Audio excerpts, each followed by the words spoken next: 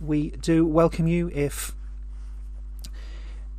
you're a believer in the UK and the USA, where most of our listeners are. We welcome you, of course. And I mentioned a few other unusual countries last night where there's the 2s and the 3s who tune in from time to time. And so I would just say a special welcome today to listeners in Canada and those in the Bahamas, and also those tiny few in Pakistan.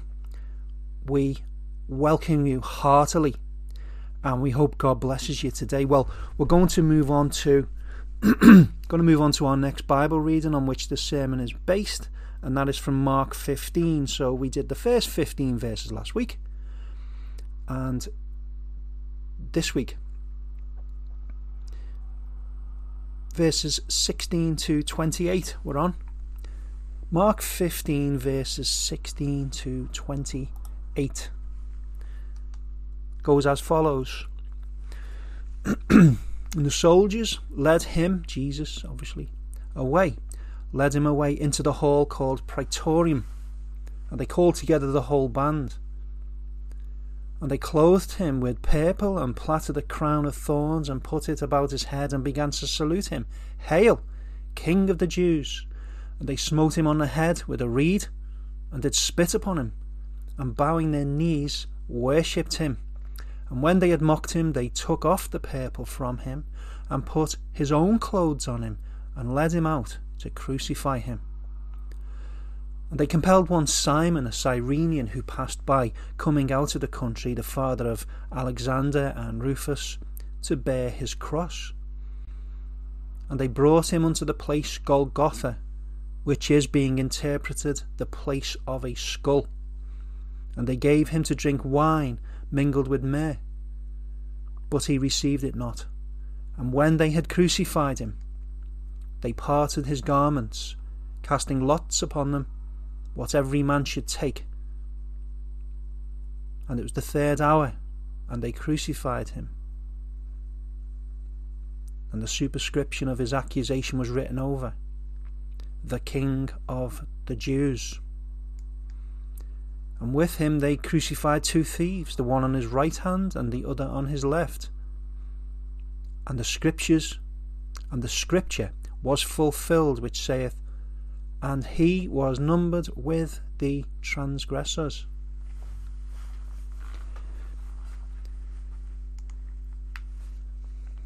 So, we are looking today at this theme of a crucified king. So we come to the climax of Mark's Gospel. We come to the point where the Son of God is to be hanged on a tree. We've seen Jesus be arrested. He suffered a mockery of a trial.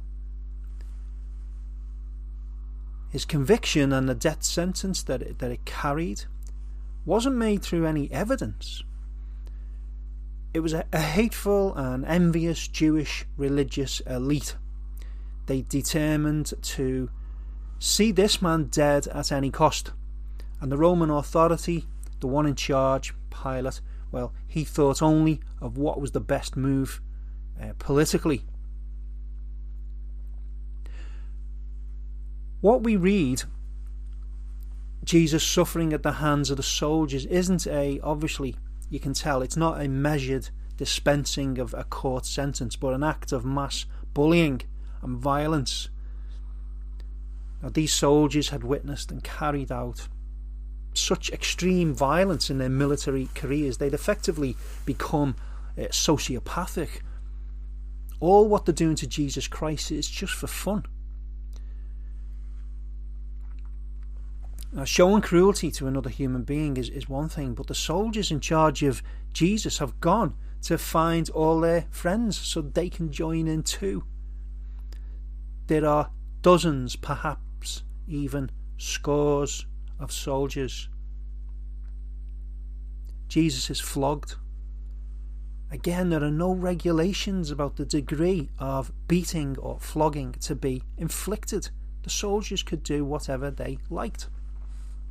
I'm inclined to support the idea of a return to corporal punishment in the UK. Some Christians would disagree. I know it's not without its problems, but on balance I think it would be good for society. But the infliction of the punishment, it would have to be strictly regulated and controlled. There'd need to be medical people on standby to give help if necessary. But when these Romans carried out a flogging, it wasn't unusual for victims to die. They died from the flogging even before leaving for their final journey to their execution. On top of the physical cruelty these dished out, they wanted to add mockery, and so we see them model Jesus in a grotesque form of a king. They put a robe on him. It was possibly one belonging to one of the soldiers. Instead of a royal scepter, he's handed a reed to hold. And then the mock-up continues then by placing on his head not a laurel crown like their emperor wore, but one they've strung together from a thorn bush. And we hear the loud cries as they offer up their mock worship and adoration. Instead of "Hail Caesar," they shall "Hail King of the Jews." This is a gross picture, and it's meant to be. But we who belong to God, we make our observations with heavenly vision. We can see the bigger picture. They may have arranged this scene of ridicule, but we see something glorious. We see a real king. We understand he is worthy above all others to wear the garments of the king. We understand he holds the scepter of righteousness, the property of the King of Kings. And we understand his destiny. It's to be seated once again at the right hand of his Father, wearing a crown, the crown of the King of all nations. So you can see we have this great contrast. If you've been with us through the whole journey through Mark, you will have seen this a lot. So human eyes now see a pathetic figure, a person of no consequence, who is just hours away from his death. We see the Son of Man. We see the King. We see the Saviour of the world. And we have this awareness that everything leading up to this point, everything that will come after it, is all the working out of God's wise purposes. Do you remember in Revelation where we saw a similar contrast? There was this picture of a scroll, a book if you like, and it had a seal on it. People wanted to know what was in the book, but tragically no one was found worthy to open the seal. But then there was someone after all. It was none other than Jesus Christ. And there he's called both the Lamb of God and the Lion of Judah. Now, the lamb is a defenseless creature, whereas the lion is top of the food chain. It's showing us again the nature of this supreme king as being both ruler of all, but one who was willing to make himself vulnerable and be slaughtered for his subjects. If you're with us a couple of weeks ago, I did a computer animated virtual tour of ancient Jerusalem, and I pointed out in one corner a Roman fortress, and at the corner of the temple area, and tradition holds this is where Jesus was maltreated before being led away to Calvary. On this basis, Christians have made an educated guess as to the route Jesus would have taken from there to his execution, and then they've called the route the Via Dolorosa, which means the way of sadness or the way of sorrows.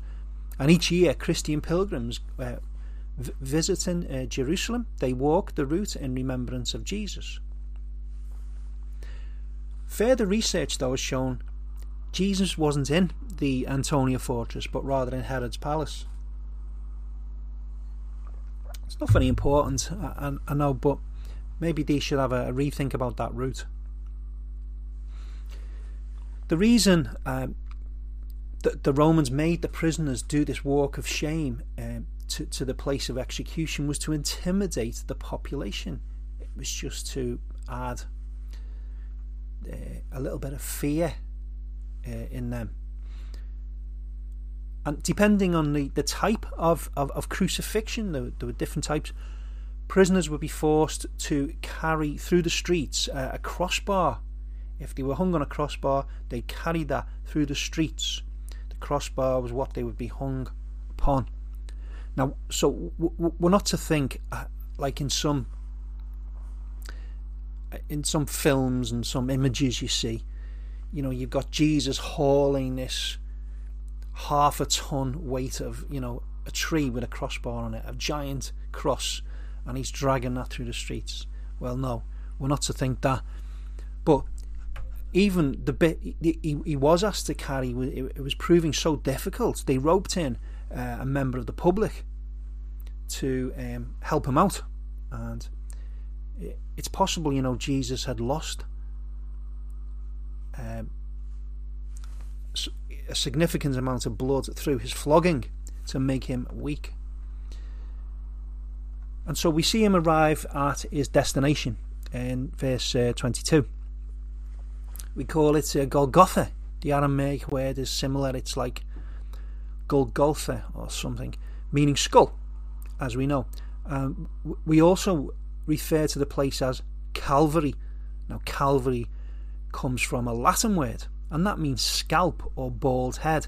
So each of the words is describing something to do with the head, isn't it? Or the top of the head. But we can't be sure what the name refers to. Now, some have looked for a feature in the rocks, stared at the rocks and they've seen what looks like a human skull.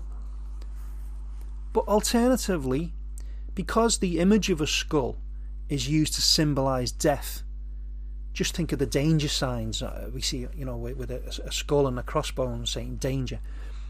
It's used to symbolise death, so it could just mean, Golgotha could just mean the place of death. But it hasn't stopped some people looking for a face in the rocks.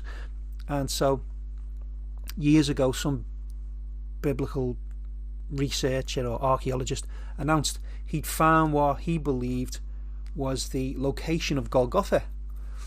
It's in a rock feature, and it looks a tiny bit like a face, but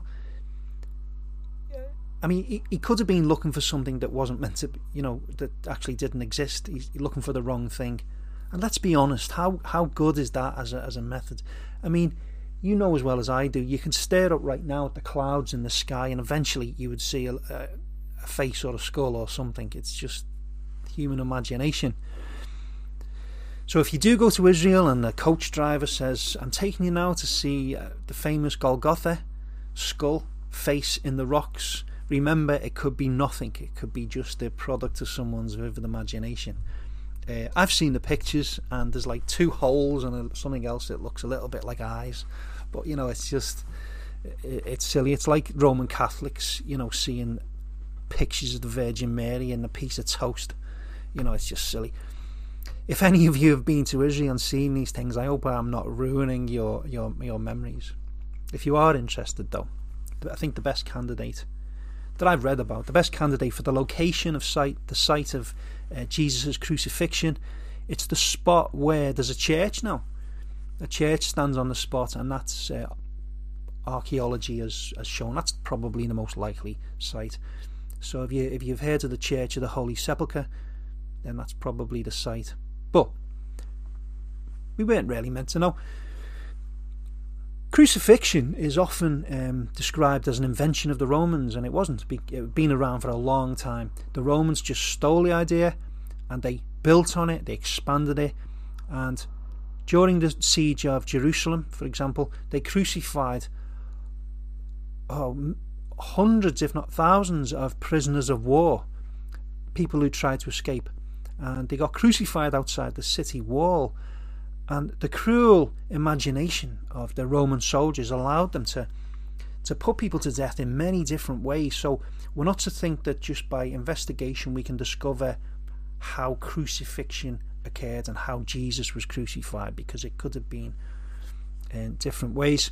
But we do know some things. We do know it was reserved for people who were not Roman citizens.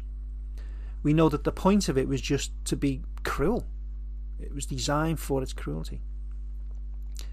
We were saying in our midweek Bible study that people hanged on crosses could take days to die, and during that time they'd suffer the heat of the day, freezing cold temperatures at night, they'd be dehydrated, they could die of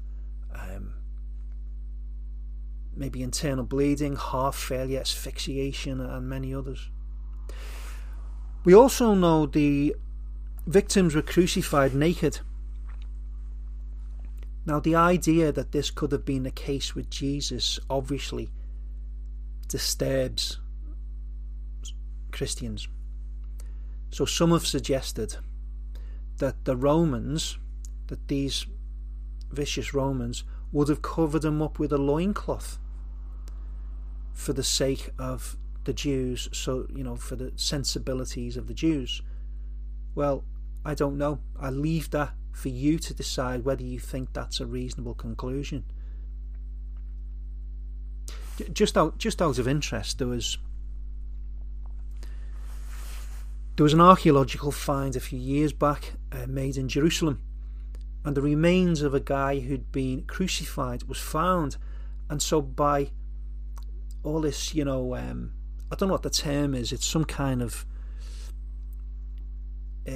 like a forensic pathology thing, but it's just the specialists do it, like on skeletal remains, don't they? Well, my wife will tell me the name of it later. She watches all these programs. It's amazing what they're able to determine just from this pile of bones. They can see marks on the bones, they can see all kinds of stuff, and they build up a picture. And they've been able to work out how this man died. Well, certain details of it. And so the picture with him anyway, not necessarily with Jesus. Well, it was different from Jesus's. So there was a central stake set into the ground, usually like a tree trunk really. There was a crossbar which he was tied to. His hands were tied, and then that was hauled up with him and placed at the very top of this central stake. And it was interesting how the legs were positioned. The legs were not at the front, crossed over like the pictures that you see of Jesus. The legs were bent a little bit, and the feet were placed on either side of the trunk, on either side, and then nails were put through the heel of each of the feet into the trunk. So they were not able to support themselves on their feet. It's just so cruel, isn't it?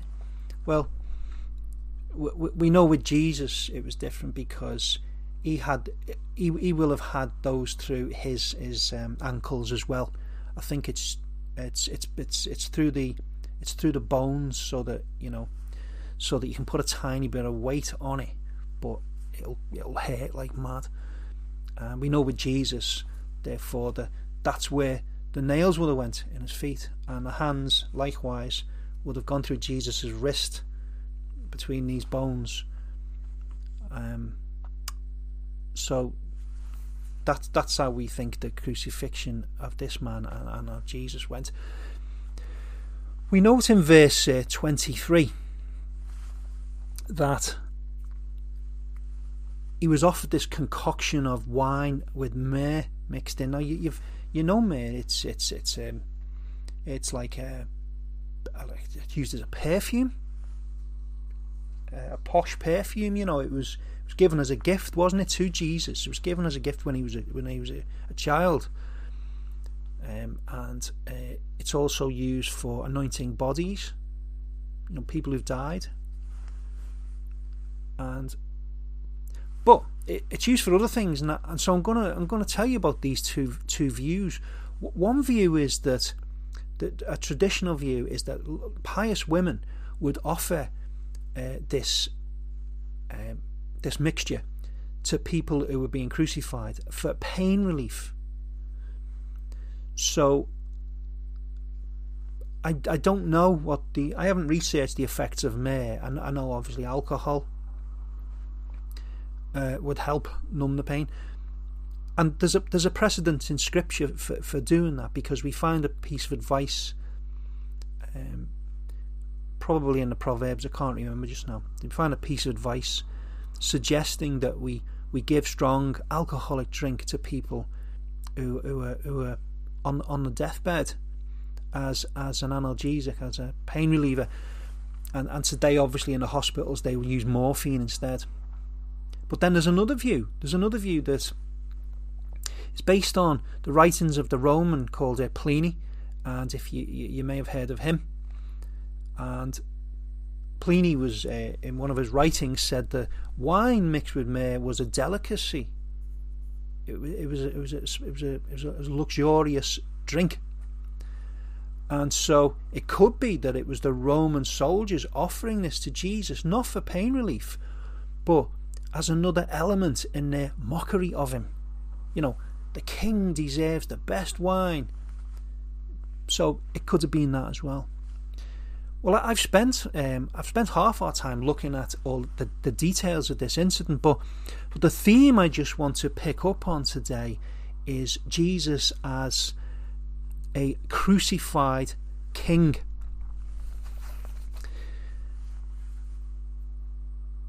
You've heard in the Bible the term King of Kings. King of Kings. Well, it's a title of reverence, and like majesty, but it's used in the Scriptures to describe other people as well. We think we associate it with Jesus, but it can be used as a reverential title for any king. But when we say Jesus is majestic, it's understood that we mean the most majestic. Likewise, when we describe him as King of Kings, we mean he's the ultimate king, the one to whom all the kings and presidents of this world are duty bound to bow. Where are we up to?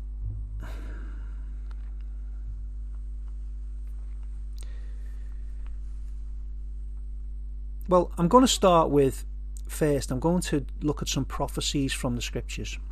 I'm going to look at some prophecies about the coming king, and I want to look then about what Jesus claimed to be, or how he reacted when this title of king was used, was aimed at him. And I want to also then look at some of the things other various people said about him, whether in sincerity or mockery. So,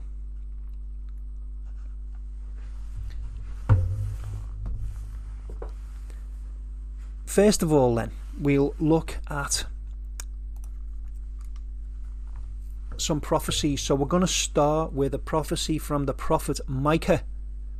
Micah, it's chapter 5 and verse 2. But thou, Bethlehem Ephratah, though thou be little among the thousands of Judah, yet out of thee shall he come forth unto me that is to be ruler in Israel, whose goings forth have been from old, from everlasting. Not only does this announce the King of Israel is coming, but it also predicts the exact place where he'd be born. Little old Bethlehem, not a grand city, but a fairly insignificant town. Here he's titled ruler in Israel. Remember, the title Messiah means anointed king. We'll see a variety of titles, all describing the same office. Zechariah chapter 9 and verse 9 makes this announcement. Rejoice greatly, O daughter of Zion. Shout, O daughter of Jerusalem. Behold, thy king cometh unto thee. He is just and having salvation, lowly, and riding upon an ass, and upon the colt, the foal of an ass, a donkey. Your king is coming. He is the just one. He has salvation to dispense. So here Jesus is the King of Zion, the King of Jerusalem.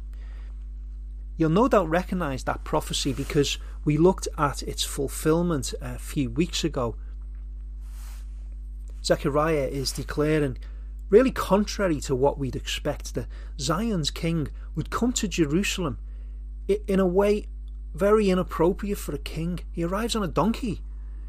And it's another example of the contrast I've been speaking about. He's a king, all right, but not like any king of this world. The third example is found in the Psalms. It's Psalm 45 and verse 6. It's aimed at this coming Messiah. Thy throne, O God, is forever and ever. The scepter of thy kingdom is a right scepter. As I said earlier, the royal scepter belonged to the king alone. Used as imagery, it describes that the rule of Jesus Christ similarly to what the throne represents. But the rightness, it says it's a right scepter, the rightness of his scepter describes the perfection or perfections of this rule. And we note also, interestingly, it addressed Jesus as the eternal God. He's the God of heaven. Let's have a look at some examples then of Jesus' claims. The royal status of Jesus was veiled when he was mocked by the Romans. It was veiled when he made his grand entry into Jerusalem on that donkey. And it was in a sense veiled by Jesus himself. It simply wasn't part of his mission to go around declaring he was the King of Israel. If nothing else, this discretion avoided both stirring the people up into this nationalistic frenzy, maybe causing a war, and it prevented Jesus being arrested prematurely. But it's not just about what Jesus said, but also what he didn't say. If we believe him to be a person of integrity, we'd know that he would reject any titles attributed to him if they were incorrect. If someone called him the king, he'd be duty bound to correct them. So here's just one such example when his disciples say exactly that. You see what Jesus' reaction is. This is found in the 19th chapter of Luke, verse 37. And when he was come nigh, even now at the descent of the Mount of Olives, the whole multitude of the disciples began to rejoice and praise God with a loud voice for all the mighty works they had seen, saying, Blessed be the King that cometh in the name of the Lord, peace in heaven and glory in the highest. And some of the Pharisees from among the multitude said unto him, Master, rebuke thy disciples. And he answered and said unto them, I tell you that if these should hold their peace, the stones would immediately cry out. Wow. So the Pharisees are requesting that he corrects them when they call him king, but Jesus sort of indicates he must be called king. And if his followers didn't acknowledge it, the inanimate creation would rise up in miraculous speech to declare what must be declared. In John's Gospel, we read this. In John 18 verse 36 it says, Jesus answered, My kingdom is not of this world. If my kingdom were of this world, then would my servants fight, so that I should not be delivered to the Jews. But now is my kingdom not from hence, not from here. His kingdom. Here he implies his regal status. He has a kingdom. And a kingdom has two elements: subjects and the king who rules over them. The subjects are those he chooses to rule over in a very particular way.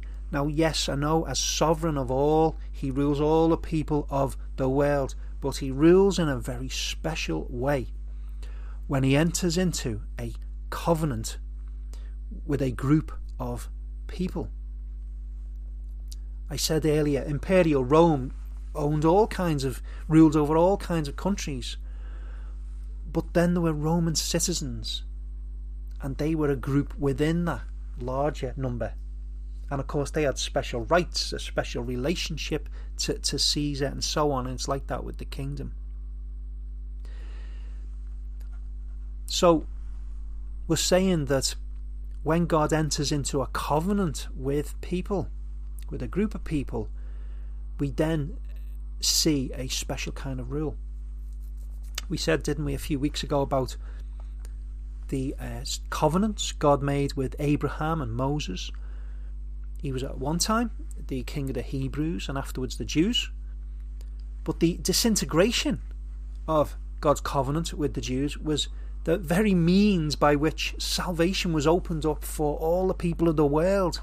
Had it not been the case, the only religion to ever reach the shores of Britain would be a dead Judaism and a whole load of pagan religions. Jesus' kingdom is not of this world. His people don't live in one area, least of all that place in the Middle East. His kingdom is worldwide. Yet, the majority of people in this world don't belong to it. They're not in the kingdom.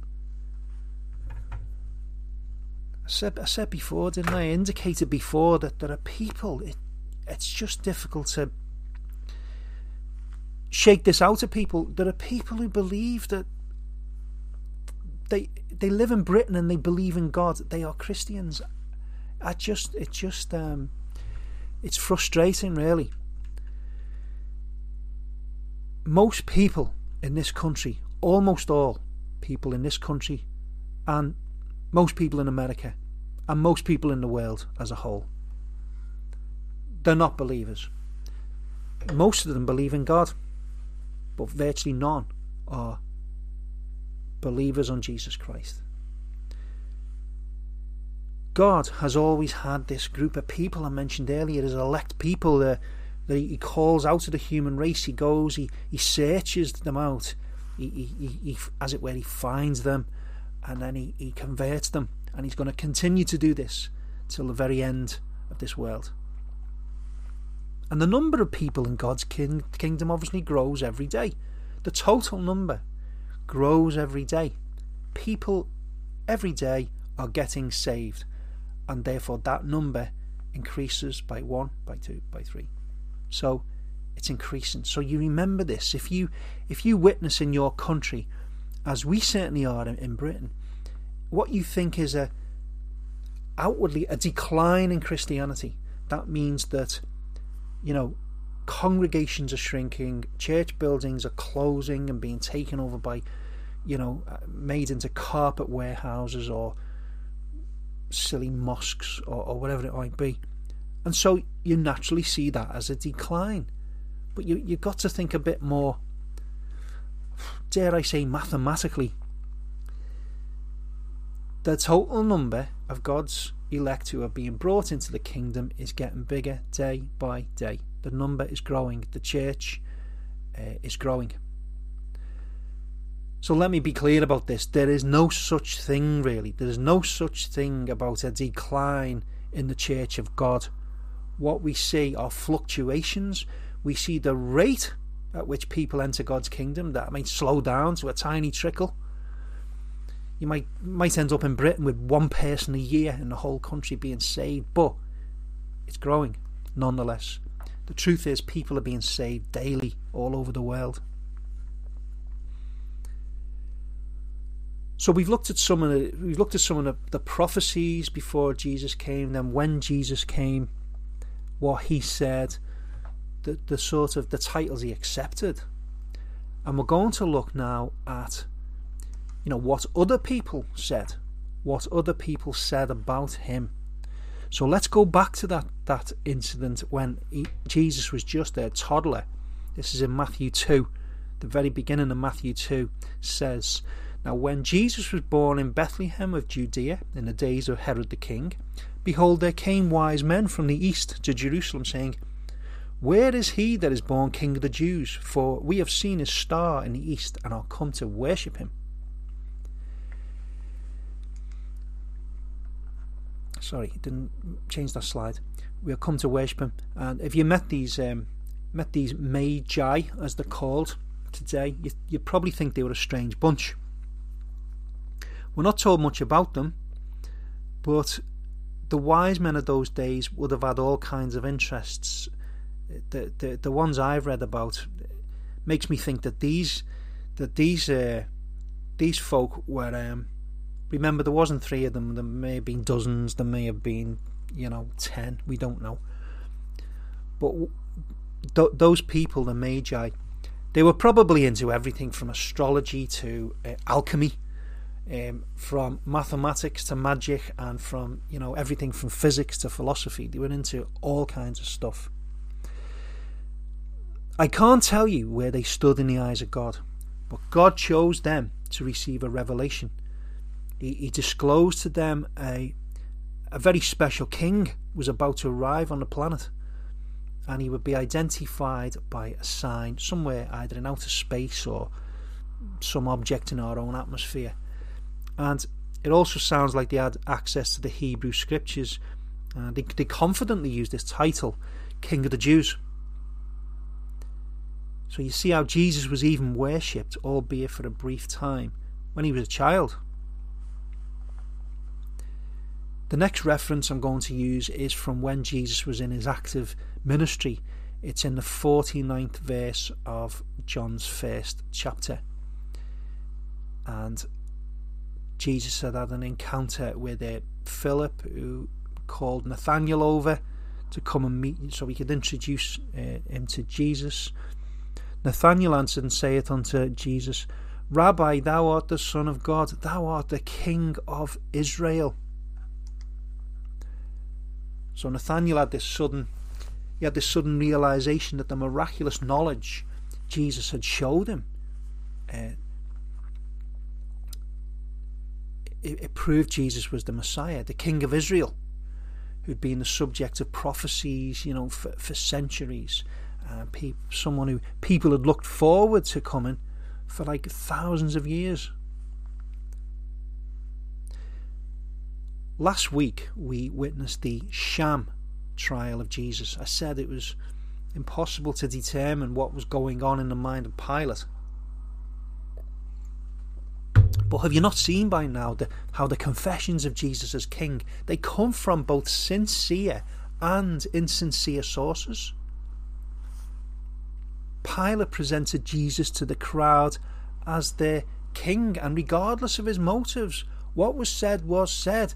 Behold your king. We've already mentioned that the soldiers, both in word and in deed, were declaring Jesus as king.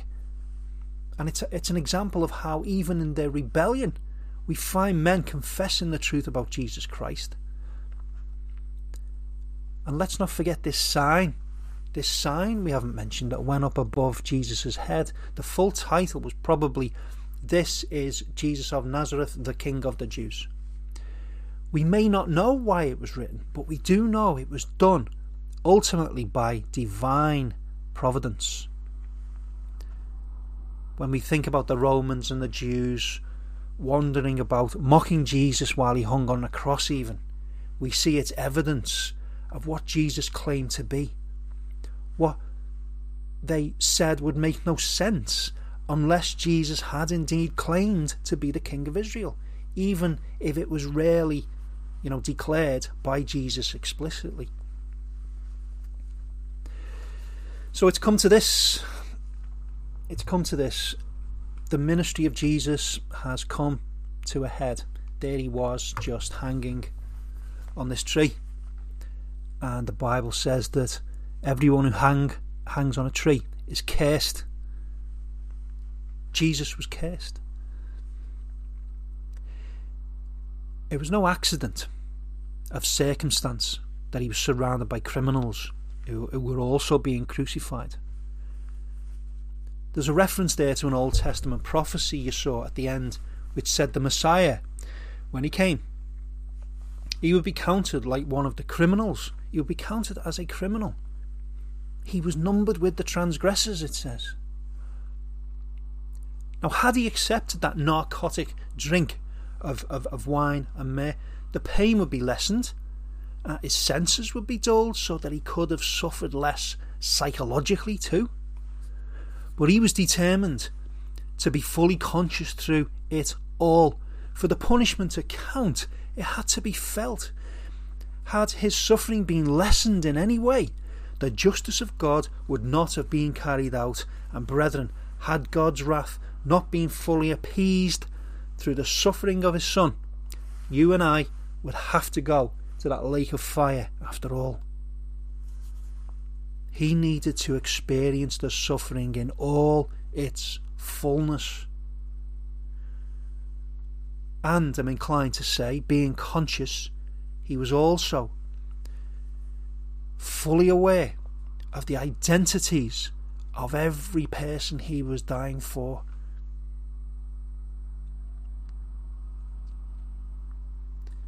Of all the contrasts that we've mentioned today and in former weeks, this one of the King of Kings suffering a humiliating death has to be the greatest.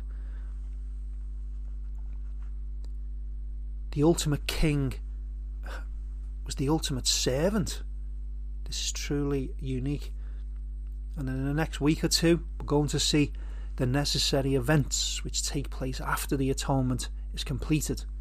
A resurrection from the dead and an ascension into heaven.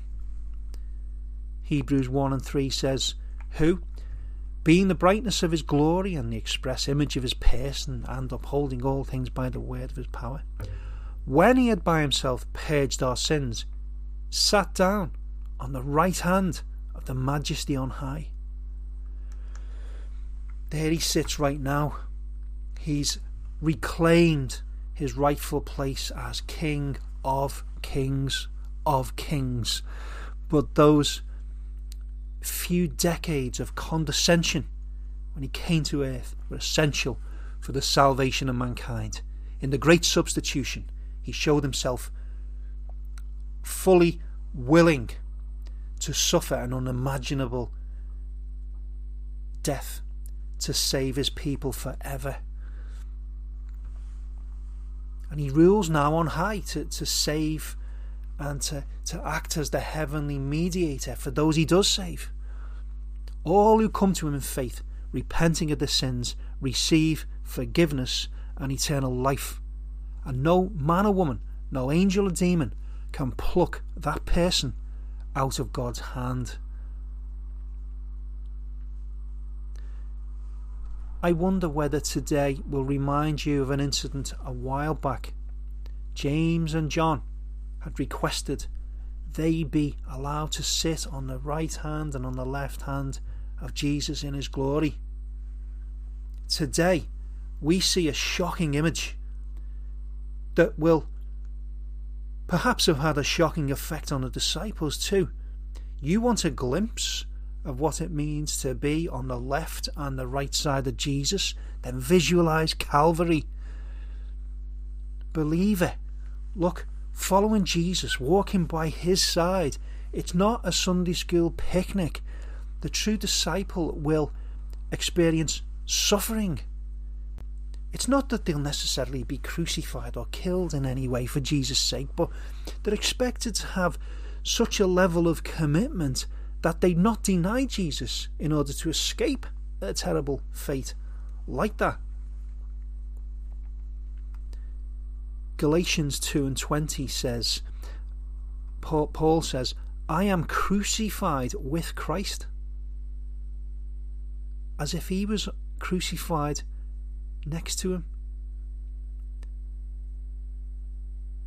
Nevertheless, I live, yet not I, but Christ liveth in me. And the life which I now live in the flesh, I live by the faith of the Son of God, who loved me and gave himself for me.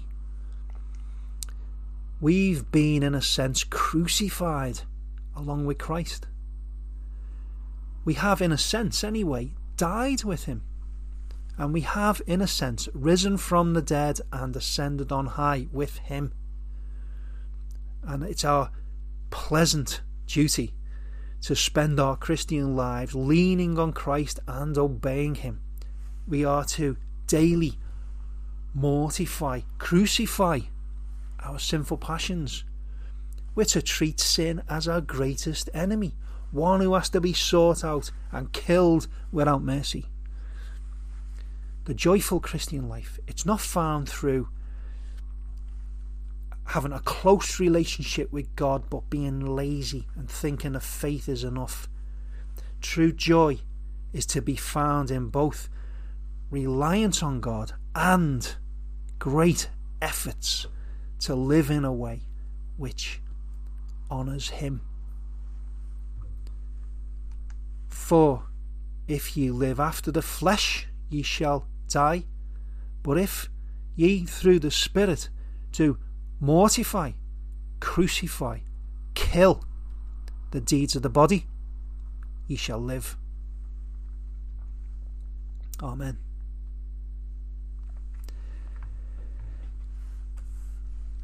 Thank you all. Thank you so much for joining with us today. And I hope through the word read, the word preached, the word sung, you may have been challenged today, blessed, edified, whatever it is the Lord sees fit for you today. Again, if you are someone who's tuned in who wants to know more, just get in touch with me privately. The email address is there on the left, and get in touch and please, ask whatever questions you like. No question is stupid, and your inquiries could be a turning point that will have eternal consequences. So I pray you would do that.